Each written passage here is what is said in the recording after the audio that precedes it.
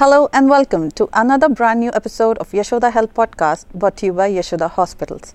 I'm your host Dr. Lakshmi and our topic for the day is Inside the Stomach, Understanding Gastric Ulcers. In this episode, we'll talk in depth about gastric ulcers. They are open sores that develop on the lining of the stomach, and these ulcers can cause abdominal pain and discomfort, and if left untreated, they can lead to complications. Dr. Naveen Polavarapu, Senior Consultant Gastroenterologist, Liver Specialist and Advanced Therapeutic Endoscopist, Endosonologist from Yashoda Hospitals, High-Tech City, will join us soon for this episode to provide expert advice on this topic. So let's get started. Welcome to the program, Doctor. Hi. So, Doctor, to begin with, what are gastric ulcers and how do they differ from other types of ulcers? So, as you said, the ulcers which are inside the stomach are called the gastric ulcers. And the reason how they differ with other types of ulcers is they are inside the stomach and they're formed for different reasons. So, whenever you have excess acidity in your stomach, because stomach has got cells which produce acid, which helps in digesting the food. At the same time, they also help in killing the bacteria which we actually sometimes accidentally eat and which are there with the food. So this acid generally, when it causes inflammation to the lining, we generally have a protected layer, but if that layer gets eroded for whatever reason, then you start having this acid acting onto the inner layers of the stomach, and that's how we start forming the ulcers. And again, there are also other reasons why ulcers are formed. There are a common bacteria called H. pylori, which is a Helicobacter pylori, which is a bacteria which sits in the stomach and produces more acidity, and that also causes ulcers.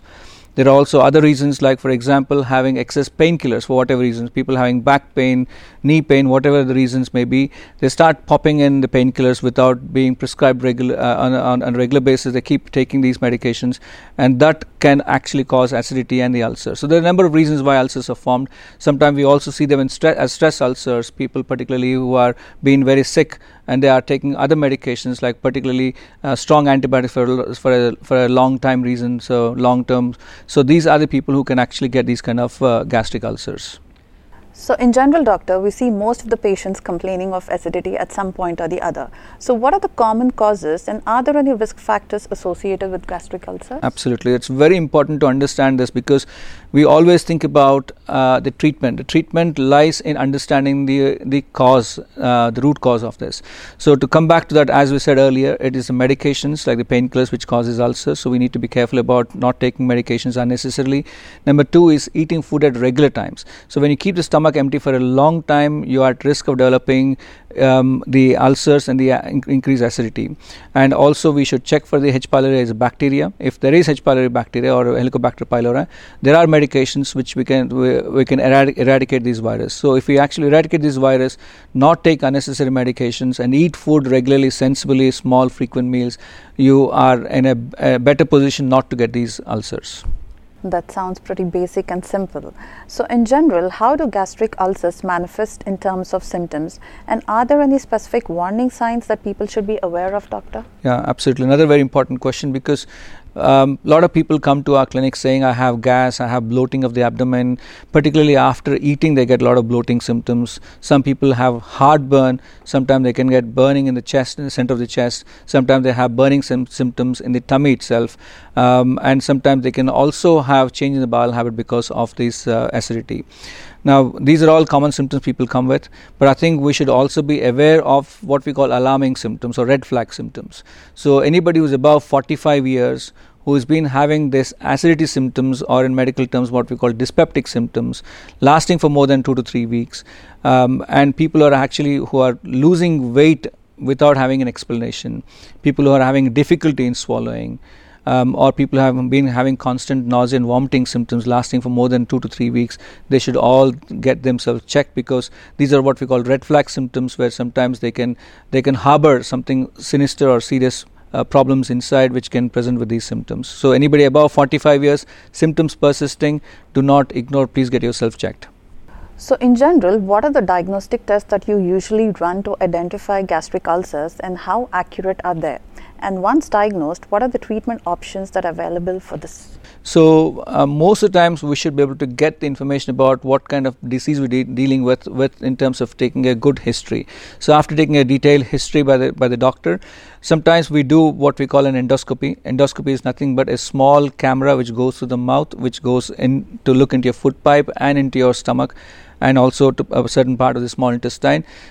We can actually visualize it with our own eyes, what is happening inside. So we can pick up these changes like erosions or gastritis or ulcers. We can pick up all this with the endoscopy, which is a very good test to understand all these problems.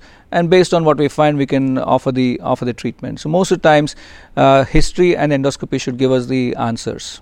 So are there any misconceptions or myths about gastric ulcers that you commonly encounter with your patients and that you would like to address that? So as I said earlier, anybody who's having persistent symptoms of dyspepsia or acid symptoms lasting for longer than 2 to 3 weeks, and particularly if they're above 45 years, we should definitely get themselves checked. And if they're having difficulty in swallowing, definitely yes. So any of these red flag symptoms what we discussed, please not ignore. You should get yourself checked. But again, as I said, most important is prevention is better than cure. So please look at your diet and see taking a healthy diet, balanced diet, small frequent meals, not having heavy meal at any given point of time, and eating sensibly, avoiding smoking and alcohol are the most important things that we can actually do to actually not get these kind of ulcers. In terms of myths wise, what we generally see in our clinic is people think that the problem with these days is they just Google so many things on the internet, and as soon as they get some element of acid symptoms, they assume that they have cancer or some other worrying problems. Please do not Google things. The reason I say that is stress actually aggravates your symptoms of gastritis. If you do have any doubts, please consult your gastroenterologist or your local doctor so that we can go through your symptoms in detail and then give the medications appropriately. And do not take medications unnecessarily unless they're prescribed, and do not take any of these herbal medications or Ayurvedic medications which can aggravate your symptoms. So everything has to be a prescribed medication that has to be taken. And one final and important question. Are there any lifestyle changes or dietary modifications that can help manage or prevent gastric ulcers, doctor? People with dyspeptic symptoms or ulcer patients who come to our clinic, the first most important thing I go through is the detailed history, as I've been telling earlier, and very important because it is all to do with the lifestyle. This is a lifestyle disease. It is not. Please do not go behind the medications to get yourself treated for these ulcers. It is the lifestyle which actually causes these ulcers. And as I said, we should always look at the root cause why we're getting these ulcers. And as I said earlier, the root cause is because of erratic eating habits and eating unhealthy diet, and eating whenever there's time but not having a proper pattern to it, and also eating the junk food and eating very late at night and then going to sleep, immediately going to sleep. So these are all the common culprits to having these ulcers and gastritis.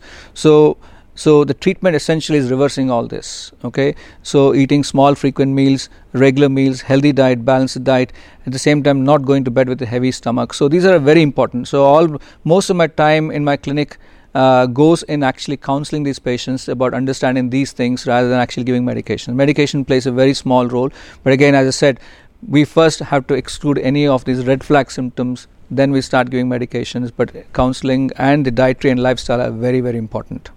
So thank you, doctor, and thank you all for listening, and I hope this session was informative. And for more queries, you can reach us, and stay tuned for more episodes from Yashoda Hospitals. Thank you.